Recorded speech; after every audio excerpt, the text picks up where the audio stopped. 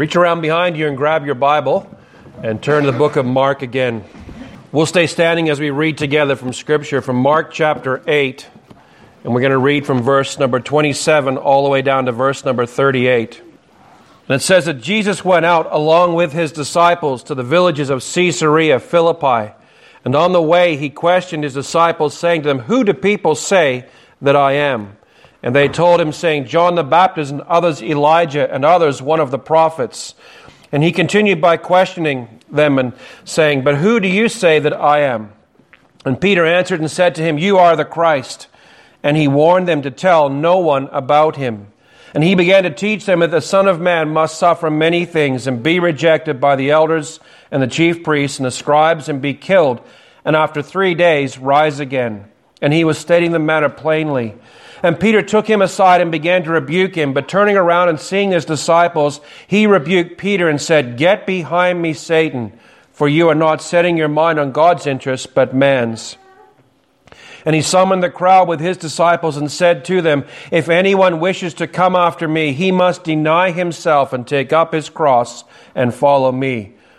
For whoever wishes to save his life will lose it, but whoever loses his life for my sake and the gospel's will save it. But what does it profit a man to gain the whole world and forfeit his soul?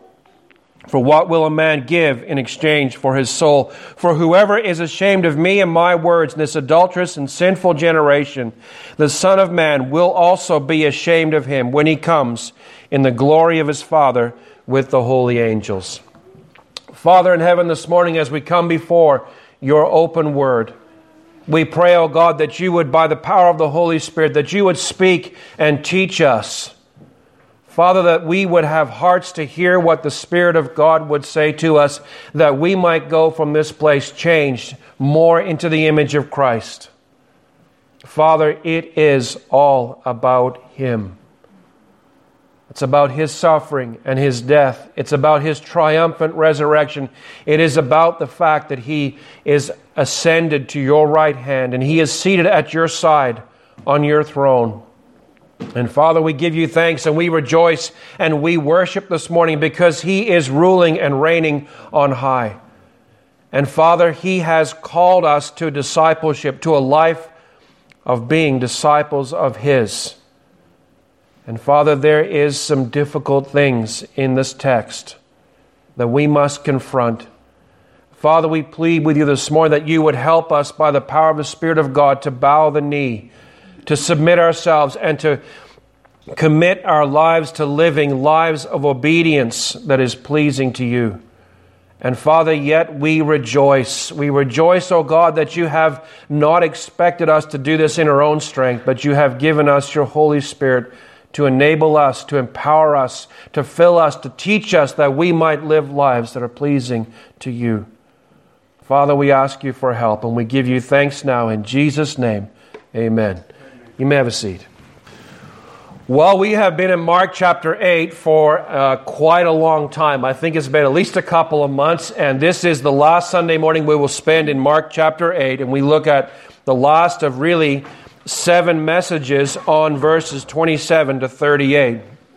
The title of the message, as it has been for the last 3 messages, is this: that discipleship is all about Christ. We took a few weeks to look at the beginning part, which is in verses 27, 28, and 29, and we asked the question, who is Jesus? Who is the Christ? And we answered by saying that he is the Christ, the Spirit-filled Lord, Messiah, and Savior. We answer by saying he is the Christ, the anointed prophet of God, speaking and displaying and expounding the Father to us.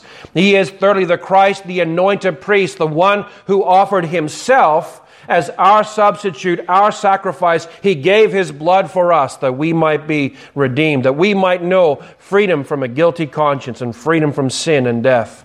And fourthly, he is the Christ, the anointed King. We give thanks. We worship this morning because our King is ascended on high. He lives to rule and reign over us.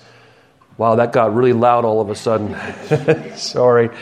Discipleship is all about Christ, and we looked at how it demands 4 things of us. Number 1, it demands the cross of Christ, and we saw 8 reasons out of countless reasons why that Jesus had to suffer. He said to them, he told them how it was necessary. He must suffer many things. And with the 8 great reasons why Jesus must suffer, I'll run through them quickly. He must suffer to purchase our salvation. He must suffer to display the nature and extent of the love of God. He must suffer to display God's justice and to fulfill the demands of God's justice.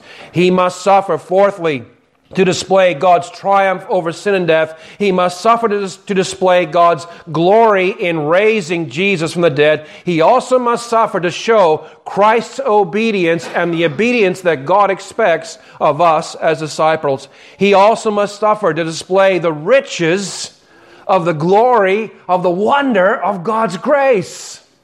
He suffered to show us just the extent of the unimaginable, the matchless, the amazing, the abundant grace of God. There are not enough superlative words in the English language to describe the grace of God. And Jesus on a cross suffered to show us the nature and extent of His grace. He also suffered on a cross to show us and leave us an example of how to suffer when we encounter it. We looked last week at how discipleship demands the mind of Christ, and how Jesus was saying to Peter, "Get behind me, Satan, for you are not setting your mind on God's interest, but man's interest." And we looked at what is the interest, the mind of Christ. And it was a delight to do the will of God. We looked briefly at the mindset of man. We saw how it was self first, self-preservation, and self-exaltation. And we looked at 7 strategies last Sunday morning in all the heat on how we can develop and have the mind of Christ. And this morning, you got a note sheet there in your folder. I want to follow along if you can. Discipleship demands the obedience of Christ. That's how we're going to finish up this chapter, looking at what Christ demands of us as disciples to be obedient to His Word. There's 4 points I want to get through this morning if we can. Discipleship demands a believing obedience. Faith and obedience are tied together. They cannot be separated. Discipleship demands a God-centered obedience, not a man-centered one. Discipleship demands a dying obedience. I don't mean the obedience that fades away to nothing. I mean a different kind of obedience, a dying obedience. Fourthly, discipleship demands a costly obedience. And we're going to see all these things. And in conclusion, we're going to wrap it all up and talk about the grace of God in discipleship. Well, the question might have come up in your minds. I know it came up in mine all through this week. I've been thinking about this one question. What does it mean to be a disciple? Now, you might think, you've been preaching on this for the last 3 weeks. Surely by now you've figured out what it means to be a disciple. But I started wondering and questioning, what does it mean to be a disciple? I did a little research, and this is what I came up with. A disciple is a student, a learner, a pupil, one who learns from another. A disciple is one who seeks out or is sought out by a teacher that he might come alongside, come behind him, and learn the principles that teacher has to teach. A disciple is one who submits himself to the discipline and the instruction of the master and the teacher. We are called to be disciples of Jesus Christ. We don't use that word much anymore. We use the word Christian, or we use the word believer or follower. But we are called biblically to be disciples of Christ. And a disciple is one who submits himself under the instruction and the teaching of his master. And finally, a disciple is one who adheres to the teaching that he receives. Jesus, we see from the Scriptures in John 15, verse 16, He chose us. That's a wonderful, remarkable truth. Jesus chose us to be His disciples. He looked at them and said, "You did not choose me, but I chose you." Jesus has chosen us. He's also called and appointed His disciples. In Mark 3, verse 13 and 19, He calls the disciples up onto the mountain, and He looks at this great big crowd of them, and He selects and calls and appoints 12 of those men to be with Him. Thirdly, Jesus was given the disciples. They were a gift of the Father to the Son. And you and I, as disciples in Jesus Christ, the same is true for us. We have been called to be disciples. We have been chosen by Jesus. We've been appointed to be disciples, to be with Jesus. And we're also given as a gift of the Father to the Son. Here they are. It's kind of like we keep watching these royal movies. We're watching the one about Victoria right now. And when she becomes queen, she's 18 years of age. And it's decreed by the government and the tradition of royalty that she is given ladies in waiting. They're her appointed friends. And they come and they gather around her. And everywhere she goes, they go along with her and they kind of advise her. One dresses her, one looks after her clothes, and one chases the dog or something. They're all there for her care and keeping. And it's almost like the Father looks at the Son and says, you need companions to be with you. And just as those ladies in waiting became Victoria's closest friends and allies, and she refused to give them up, even when the government changed, so also Jesus has been given us as His companions to be with Him, to learn from Him, to walk with Him, to follow Him, and to imitate His example. We are a gift of the Father to the Son. Well, you may be wondering, why is it we're going through this message? Why are we spending so much time on this passage, in this chapter, and the issue and the topic of discipleship? And here's the problem that I've noticed, and I've talked to different Christians and different ones I've met throughout my walk around this time, this place, and in Canada and so on. It comes up again and again that the idea of Christianity has developed into something like belief without obedience.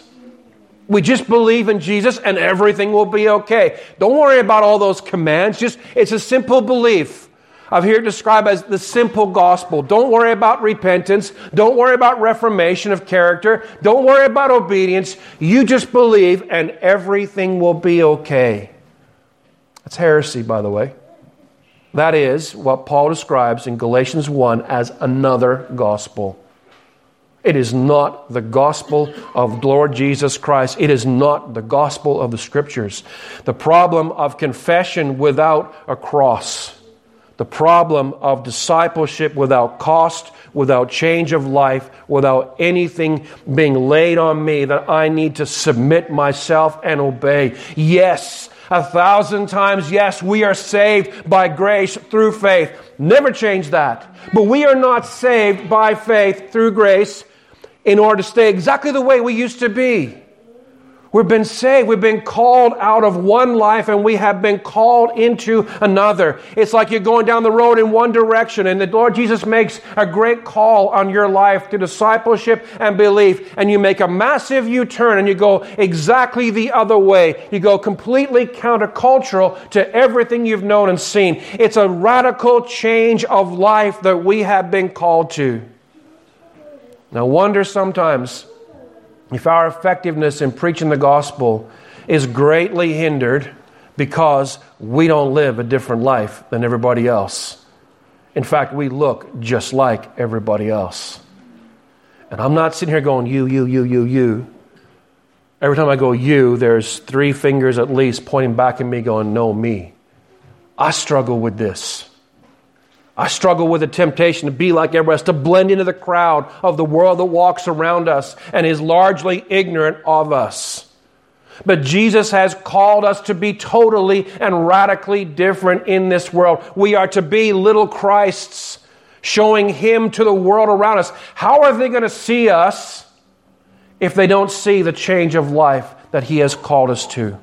Well, I want to give you 4 things this morning. I mentioned discipleship as a believing obedience, a God-centered obedience, and so on. So number 1, discipleship to Christ demands a believing obedience. Notice the text in Mark 8 and verse 34. He says this, He summoned the crowd with His disciples and said to them, if anyone wishes to come after me. Now what's happened in the text is Jesus has been talking to His disciples and Peter took him aside and he begins to tell him off.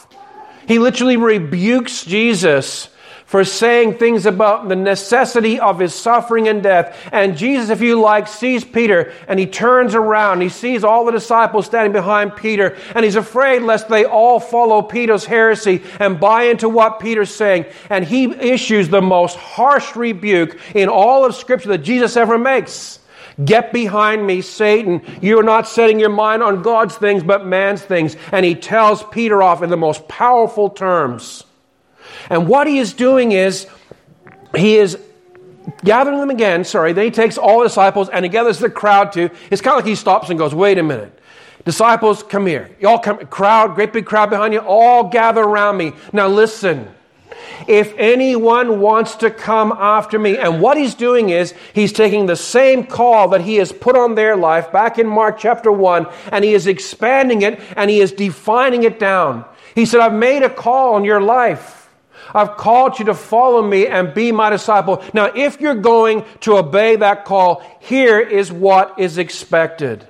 Jesus makes an authoritative call to them to be his disciples. And now he's defining it and expanding it. And what he is mixing together in that come after me are two things that cannot be divorced. They cannot be separated. He's mixing faith and obedience together. And you say, how does that work? And how? I don't see that in the text. Come after me, that call is a call that demands both faith and obedience for it to happen the way it's supposed to. I'll give you an illustration. Take your Bibles, look at Matthew 14. Flip back a couple pages in your Bible, Matthew chapter 14. It's a great scene. We looked at a similar one in Mark when Jesus comes walking across the water, but Matthew adds a little bit extra to the story. He says this in Matthew 14, 26 through 29. When the disciples saw him walking on the sea, they were terrified and said, it's a ghost. And they cried out in fear. But immediately Jesus spoke to them, saying, take courage, it is I. In the Hebrew, it's the word I am. Okay, that's a very powerful statement. He's claiming to be God. Do not be afraid. And Peter speaks up. Verse 28, Peter said to him, Lord, if it is you, command me to come to you on the water. And he said to him, come. And Peter got out of the boat and walked on the water and came towards Jesus. Peter sees him coming. And he calls across the water, Lord, if it's really you, bid me to come to you. And Jesus just says one word, come. And now there's a great dilemma in Peter's mind. Wait a minute. He's on the side of the boat, and you can almost see the boat's going up and down. The wind and waves are still rocking and rolling, and Jesus is way up there in the water, and he's looking over the edge of the boat, and he sees the water and the waves. But he looks at Jesus, and now he must make a decision. In order for him to come to Jesus, he must believe that Jesus is who he said he is. In order for him to come and obey, he must believe. In order to believe, he must obey. He can't do what? He can't say, okay, I believe you're him, and stay in the boat, because he said, if you are Jesus, call me to come. And Jesus has said, come. So he can't obey by staying in the boat. Nor can he trust by staying in the boat. So he's got this great dilemma. What am I going to do now? And he gets up and he steps over the side of the boat, and his first foot hits the water, and the water holds him up, and he begins to walk. And he is experiencing at the same time both faith and obedience. They're tied together. When Jesus says to us, come to me, all you are who weary and heavy laden, and I will give you rest, it requires both faith and obedience, because in obedience, I move towards Christ, and I trust that he's going to keep his promise and give me that rest that he's promising. But it requires obedience.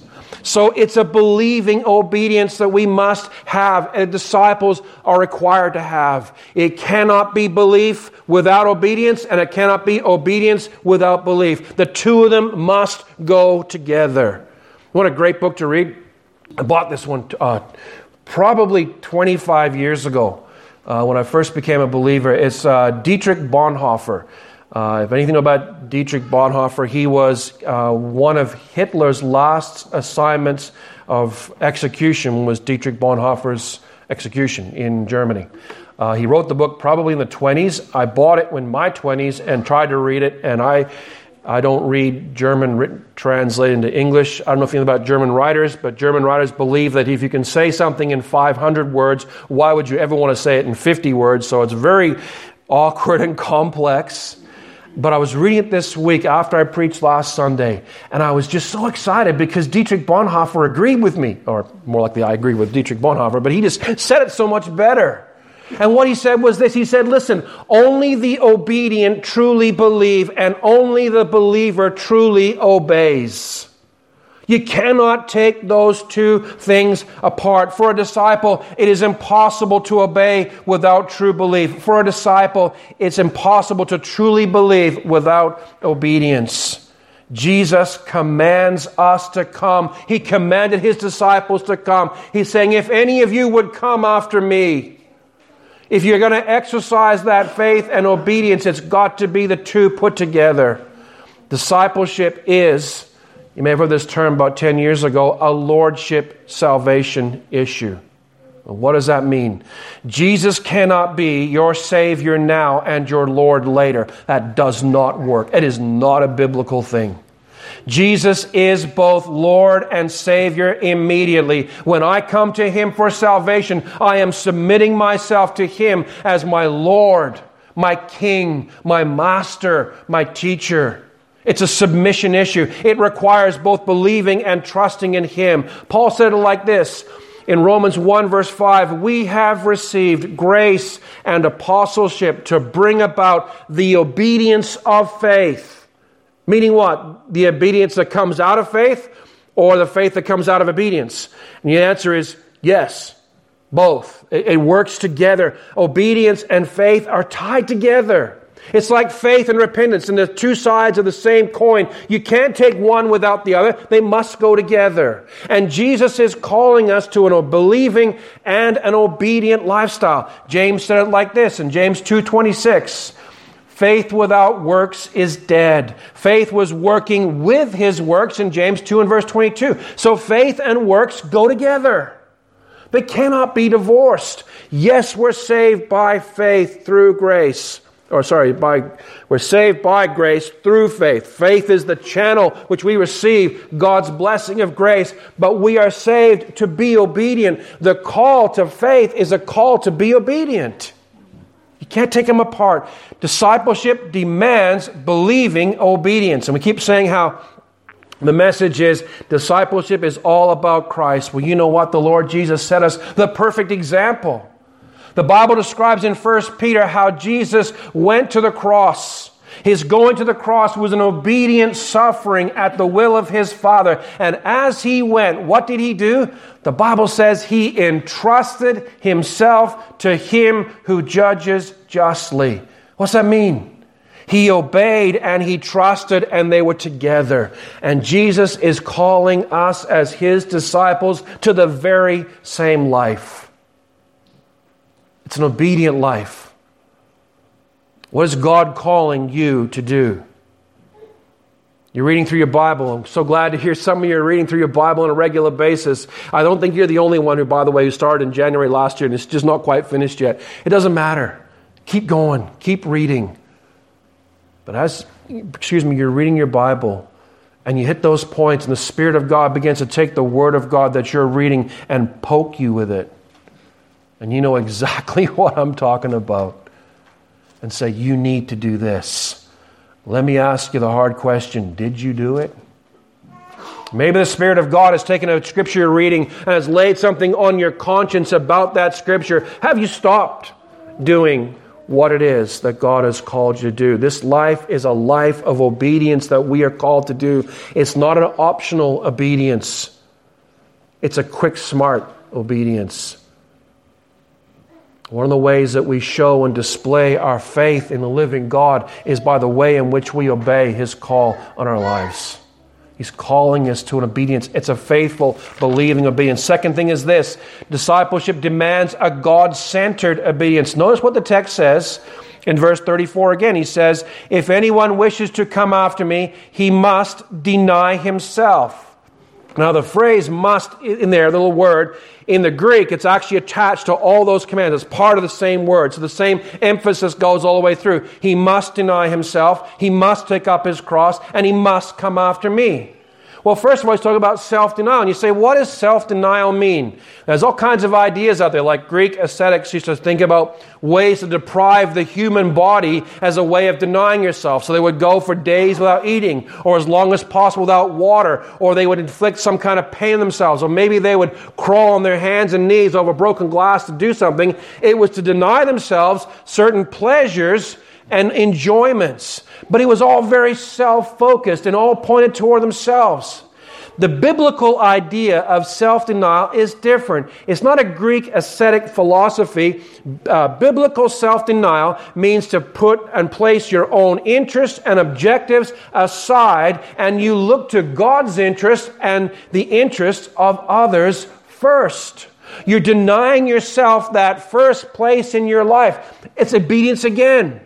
Instead of me choosing how I'm going to go and how I'm going to live, I'm submitting myself to Christ and saying, how will you have me to live? Where would you have me to go? What would you have me to do? Now, last week we talked about the dangers of the man-centered life, the man-centered mindset, self-preservation, self-exaltation, and so on. Jesus, in calling us to self-denial, is calling us to something infinitely harder than that ascetic life. He's calling us to a radical shift in our priorities, our interests, and our attitudes. You ever read a story or a passage in Scripture and you kind of get an idea in your mind about what it's about? And you've read it so many times, every time you come across it, you just go, oh yeah, it's about this. And you just kind of, your eyes kind of glaze over a little bit and you waft across the words and go to the next passage and keep reading. Take your Bibles and go to Philippians 2 for a sec. Philippians 2 is a famous passage. It's actually more likely a hymn that was sung by the early church. And I had this idea in my mind about what this passage was really talking about for a long time. And I remember walking down the aisleway of a church. I was leaving my seat in the back. I was coming up the front to preach a message. I had preached all weekend at a youth conference, and I was preaching at the main church for the Sunday. And halfway down the aisle, and no joke, I might have been just passing the communion table, and all of a sudden it hit me. You missed the point of the passage. That's not what it's saying. This is what the passage was. Philippians 2, verses 5 to 11. It says this, have this attitude in yourselves, which was also in Christ Jesus, who although he existed in the form of God, he did not regard equality with God a thing to be grasped, but emptied himself, taking the form of a bondservant and being made in the likeness of men. Being found in appearance as a man, he humbled himself by becoming obedient to the point of death, even death on a cross. For this reason also, God highly exalted him and bestowed on him the name which is above every name, so that at the name of Jesus every knee will bow of those who are in heaven and on earth and under the earth, and every tongue will confess that Jesus Christ is Lord, to the glory of God the Father. What's his main point? You know what it is? It doesn't start in verse 6. It starts in verse 5. His main point is, have this attitude in yourselves. That's what he's saying. And it's the same idea here of a God-centered obedience. It's have the same mind that Christ did. Have the same attitude. And think about what Christ did. The Bible says he did not regard equality with God a thing to be grasped. What does that mean? It literally means he did not regard his deity as something he had to hang on to with a tight grasp for fear of losing it. There's no way his deity can be taken from him. And Paul is saying, listen, Christian, you have the same attitude that Christ had. We are called to a self-denying, God-centered lifestyle. We're to have the same attitude that Christ had. We're to go from self-gratifying to being totally satisfied in God. How much of our life is spent trying to please ourselves? Trying to get something, trying to look after my own needs and my own desires. I was noting, you probably all noticed this before, but I've noticed this week how often I eat. It's okay, you can laugh, it's all right. And I was like, man, I'd be sitting at my desk, I'm starting around thinking, I need a cup of coffee. Well, while I'm down there, I may as well grab myself a cookie and a sandwich and something else while I'm there. And I go back and I finish the cup of coffee. I need some more coffee. While I'm down there, I may as well grab. And it's frightened me. This is bad. This is really bad. And all of a sudden I realized how much of my time is spent trying to satisfy and gratify the desires of my flesh. And when we go to a self-denial lifestyle, you know what it is? It's instead of finding my satisfaction, my gratification in myself, I go to finding it in God. Psalm 23, verses 1. You know what it says? The Lord is my shepherd. I shall not want. What's he saying? He's saying that God is my shepherd. He's the most important person in my entire life. He is my life. And because I have Him, I don't want for anything else. All my satisfaction, all my joy, all my delight is found entirely in Him. And Jesus is calling us to a discipleship that's a self-denying discipleship that puts aside my interests, my desires, my whatever. Little babies, right? They're born. Tash and Joe are going to figure this out in a couple of months. They're born with one goal in mind, one person in mind. Me. Feed me, change me, pick me up, play with me, put me down, hold me, let go of me, look at me, don't look at me, me, myself, and I, me. That's what a baby's whole life is driven by that idea. But the real reason is this, listen, when we become born again as new believers in Christ, it's a radical shift from being me, to being Christ, and others. It's a God-centered lifestyle. Discipleship is all about Christ. It's having His mind. It's having His example and imitating it. Discipleship is all about Christ, a God-centered obedience. What did He say? What's the two greatest commandments in all the Bible? Love the Lord your God with all your heart, with all your soul, with all your mind, with all your strength. Love your neighbor as yourself. Why does He give those two things? Because in loving God and loving my neighbors, my family, my friend, and even my enemies, I am displaying that God-centered lifestyle, that self-denying lifestyle. I'm fulfilling it. Could you just take one thing? Love the Lord your God with all your, and you can take heart, soul, mind, or strength. I'll take strength. You imagine the difference in this world if disciples of Jesus Christ live to love the Lord their God with all their strength. Can you imagine the difference? That's a self-denying lifestyle. That's what it means to deny yourself. Listen, again, I'll ask you the question, what has God called you to do in obedience to Him? Stop and think through your week and think through the things that you've read. Stop and think through the conversations that you have had with the Lord as in prayer. And when the Scripture's open in front of you, you've conversed. And He has spoken through His Word. He has spoken and laid things on your heart and your conscience, and you have spoken to Him in prayer. What is God calling you to do in obedience to Him?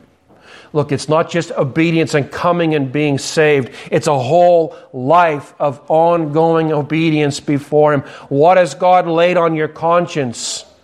What relationships require your confession or your apology, your reconciliation to put them right?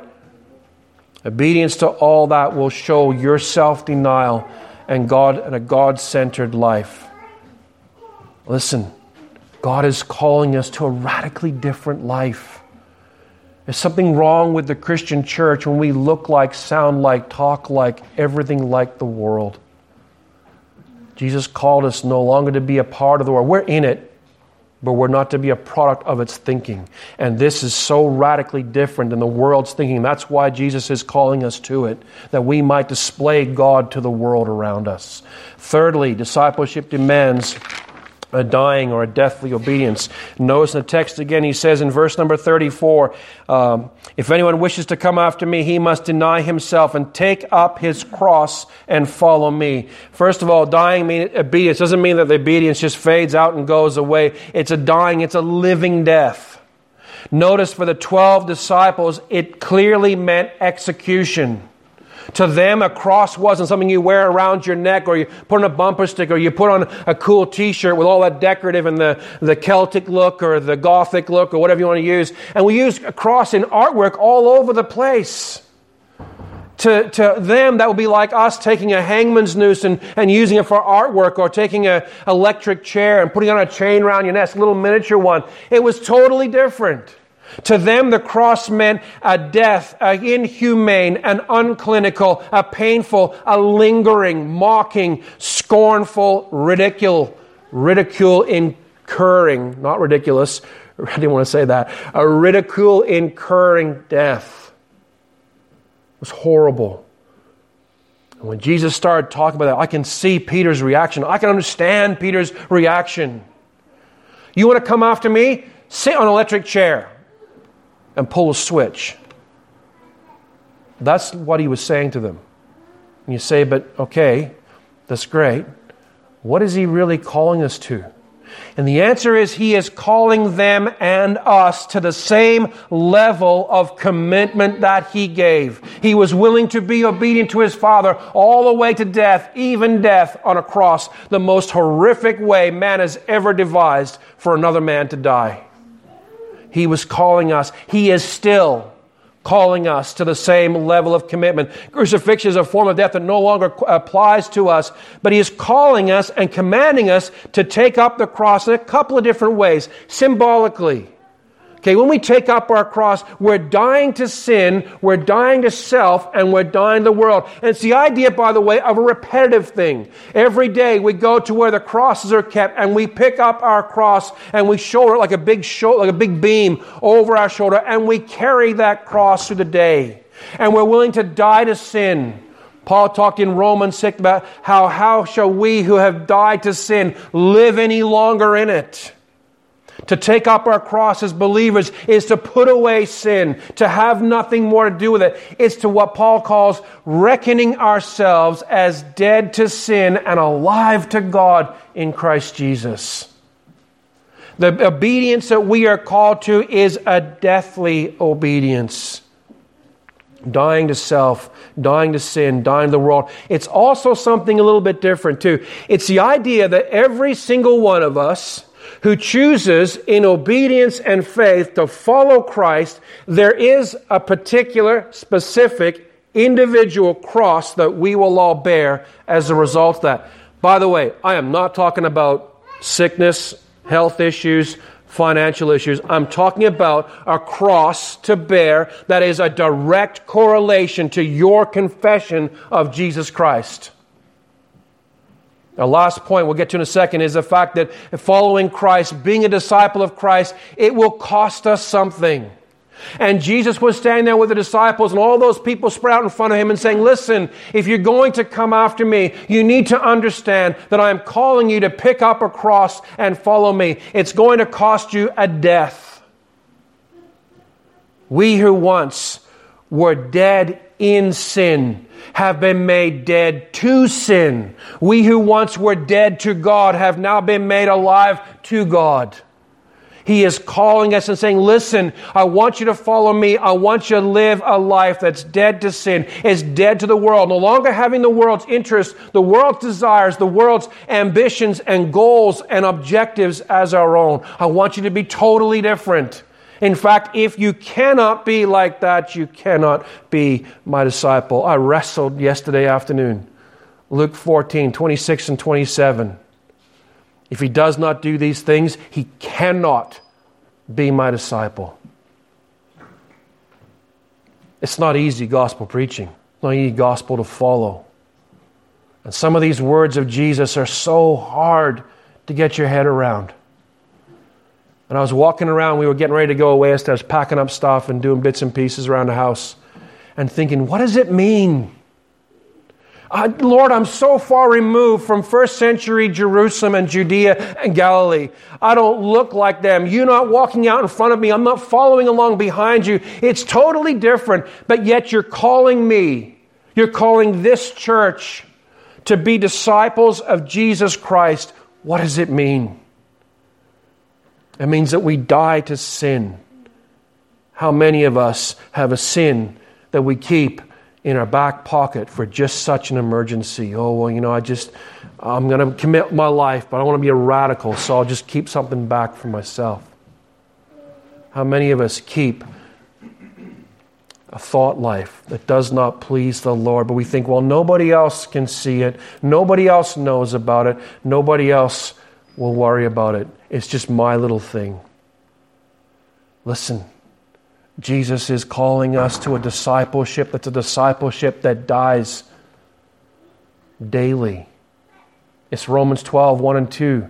I beseech you, therefore, brethren, by the mercies of God, that you offer your bodies a living sacrifice to God, holy and acceptable to Him, which is your reasonable service of worship. It's a daily dying to sin and living to God. What's God calling you to die to? What's God calling me to die to?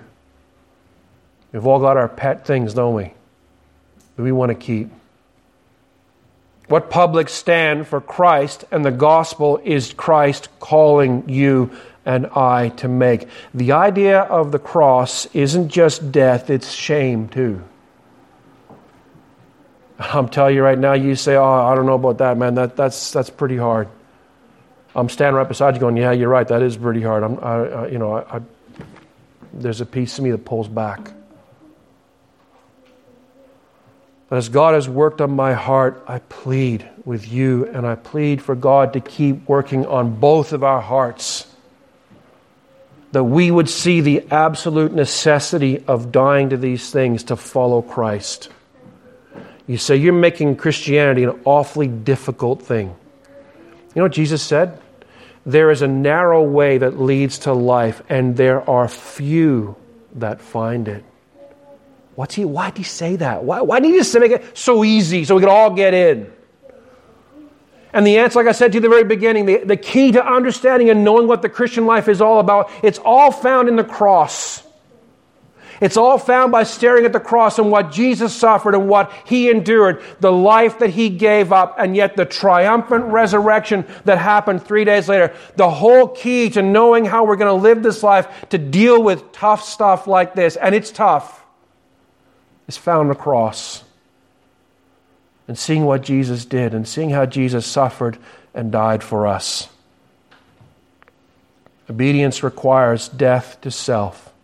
It's when I put myself, my interests, and my desires aside, and I said, I will submit to God's desires and God's interests and God's goals for my life. Is death to sin. The last one is this. Discipleship demands a costly obedience. It's not just a believing obedience. It's not just a God-centered obedience. It's not just a dying obedience. It's a costly obedience. Notice what he says in verses 34 to 36. He says this.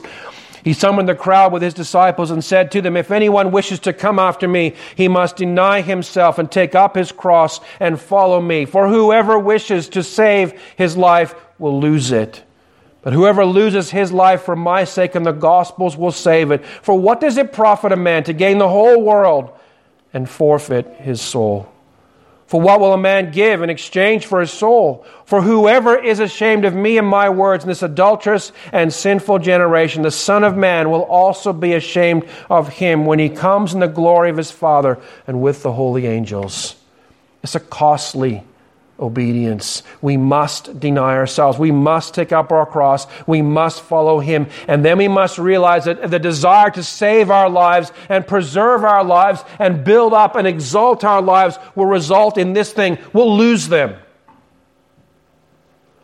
It's a tremendous warning, but it also comes with a great promise that losing our lives for His sake and the gospel's will know what it means to save it. The costly obedience is losing a life of materialism. The greatest plague that Satan ever inflicted on the church is the fact that it got wealthy one day. I was thinking again, I saw a mail thing in our mailbox from Jim and Gillette's. I can't remember what Jim's wife's name, but anyway, Jean, that's right, Jim and Jean Gillette. And him telling me the story about how he was in Uganda and he was invited to preach at a conference, and he went out and he stood out there in 130-degree heat, and they had a little respect for him because he had white skin and he might burn his. They put a little roof over him. And everybody else sat out in the sun in 130 degrees, dry, hot day.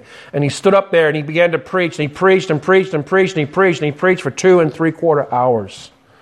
I don't think I could do that, honestly. But 2 3/4 hours. And he finally got done. He said he was standing in a pool of his own sweat. It was so hot. He was absolutely exhausted. He sat down the edge of this little platform they had there. And a woman who was sitting out in the sun and leaned over and he said, "Excuse me." "Yes." "Why did you stop?" 2 3/4 hours. I mean, that's all I got. And she goes, "I walked for hours in the heat to come and hear God's word. I expect at least 3 hours." You know what the difference between us and them is? They got nothing. They got nothing but Christ. And so every chance they get to hear something of Christ, they're going to give up whatever it takes to get it. And listen, the life that we have is so wealthy.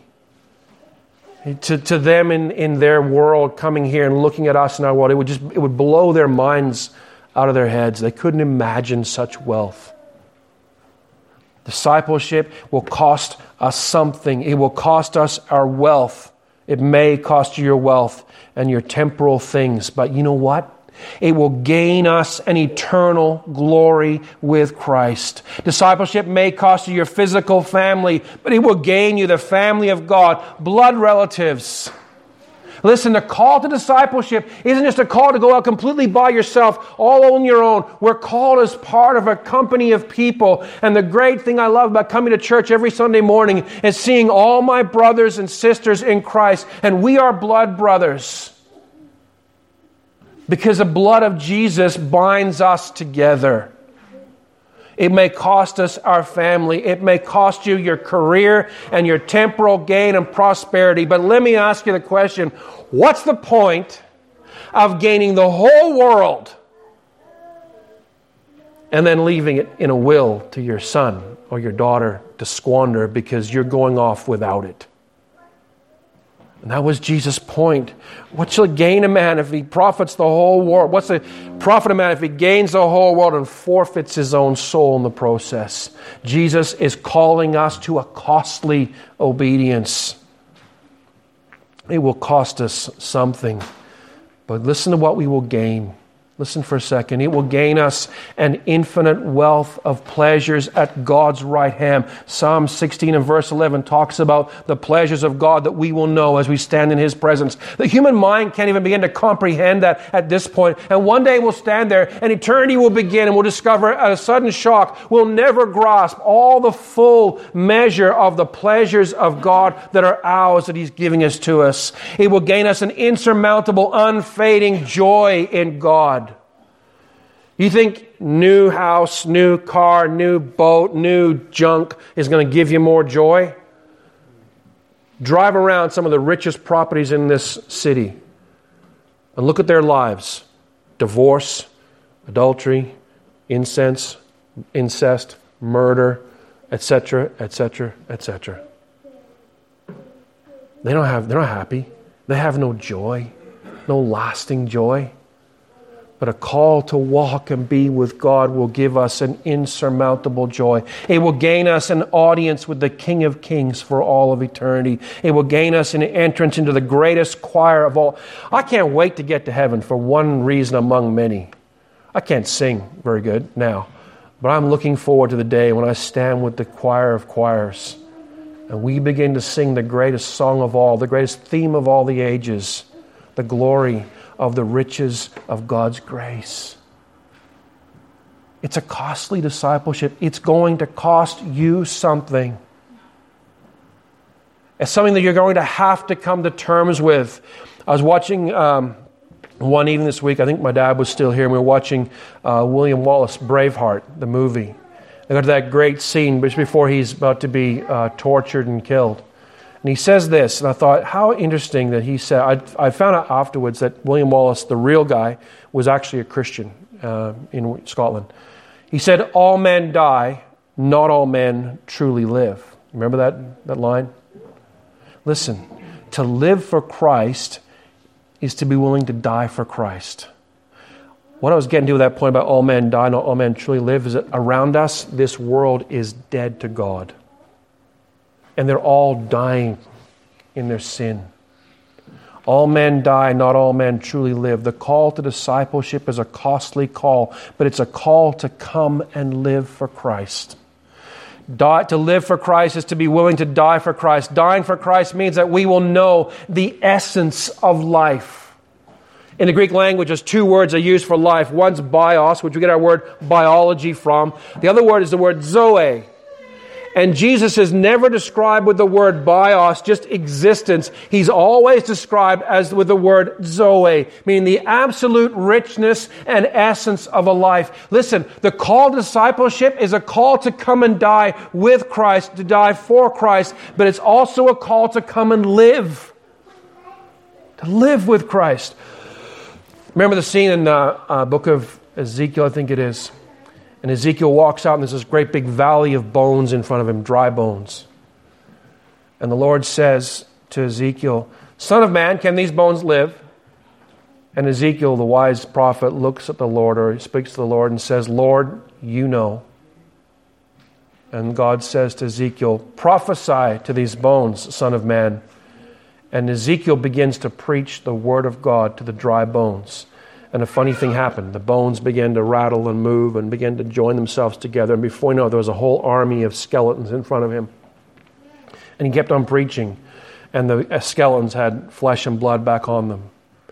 Every single time we stand up and we preach the Word of God, it is preaching as if to dry bones.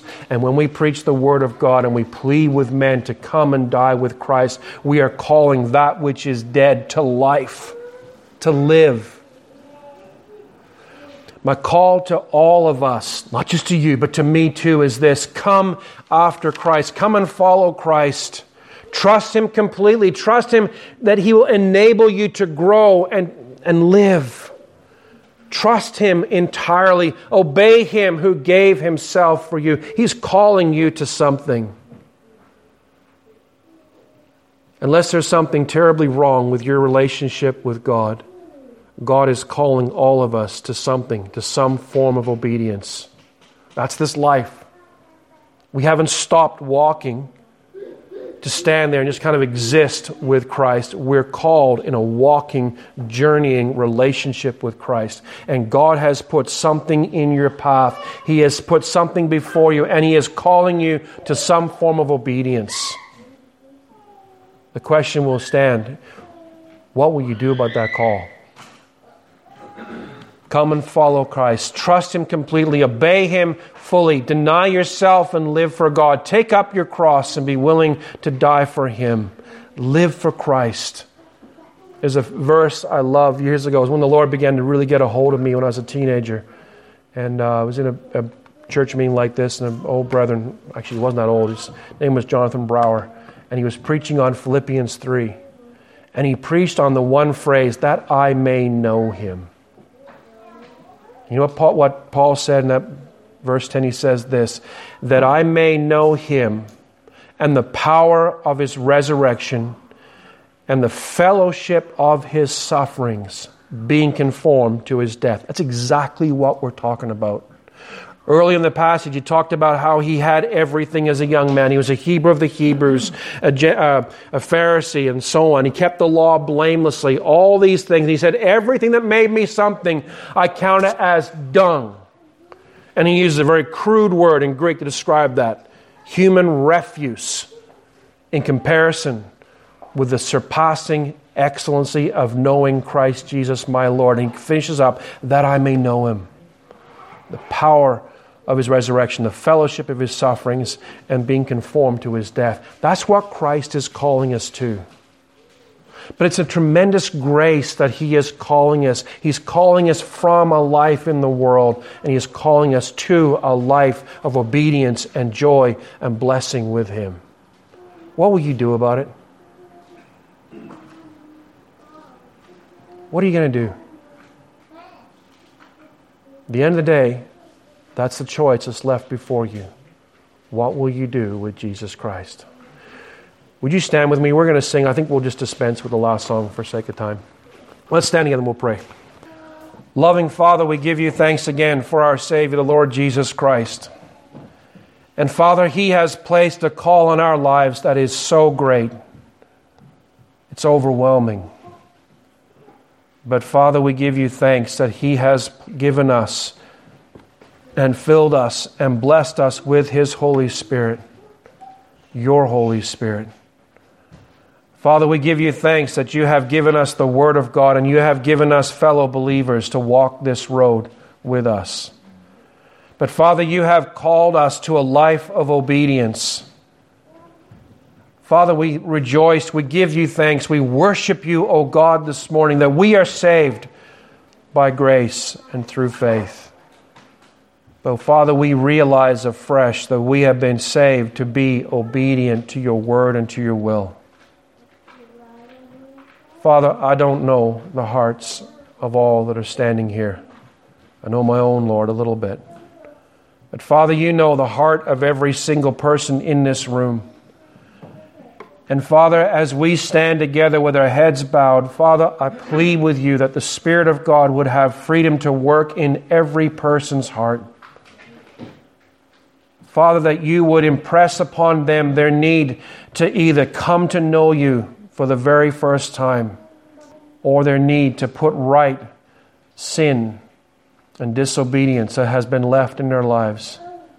Father God, I plead with you that you would do a great work in this church. Father, we have been praying about revival for over a year now. And Father, we realize that revival comes when men and women who claim to be Christians get their lives right with God and renew their commitment to live by faith, to live in obedience, to live glorifying you. Father, we plead with you that you would help us to deny ourselves, to take up our cross, and to live for Jesus, to follow Him wherever He leads. Father, some of us have difficult decisions to make, to understand and discern your call and your leading in our lives. Father, we plead with you that you would give wisdom and give grace.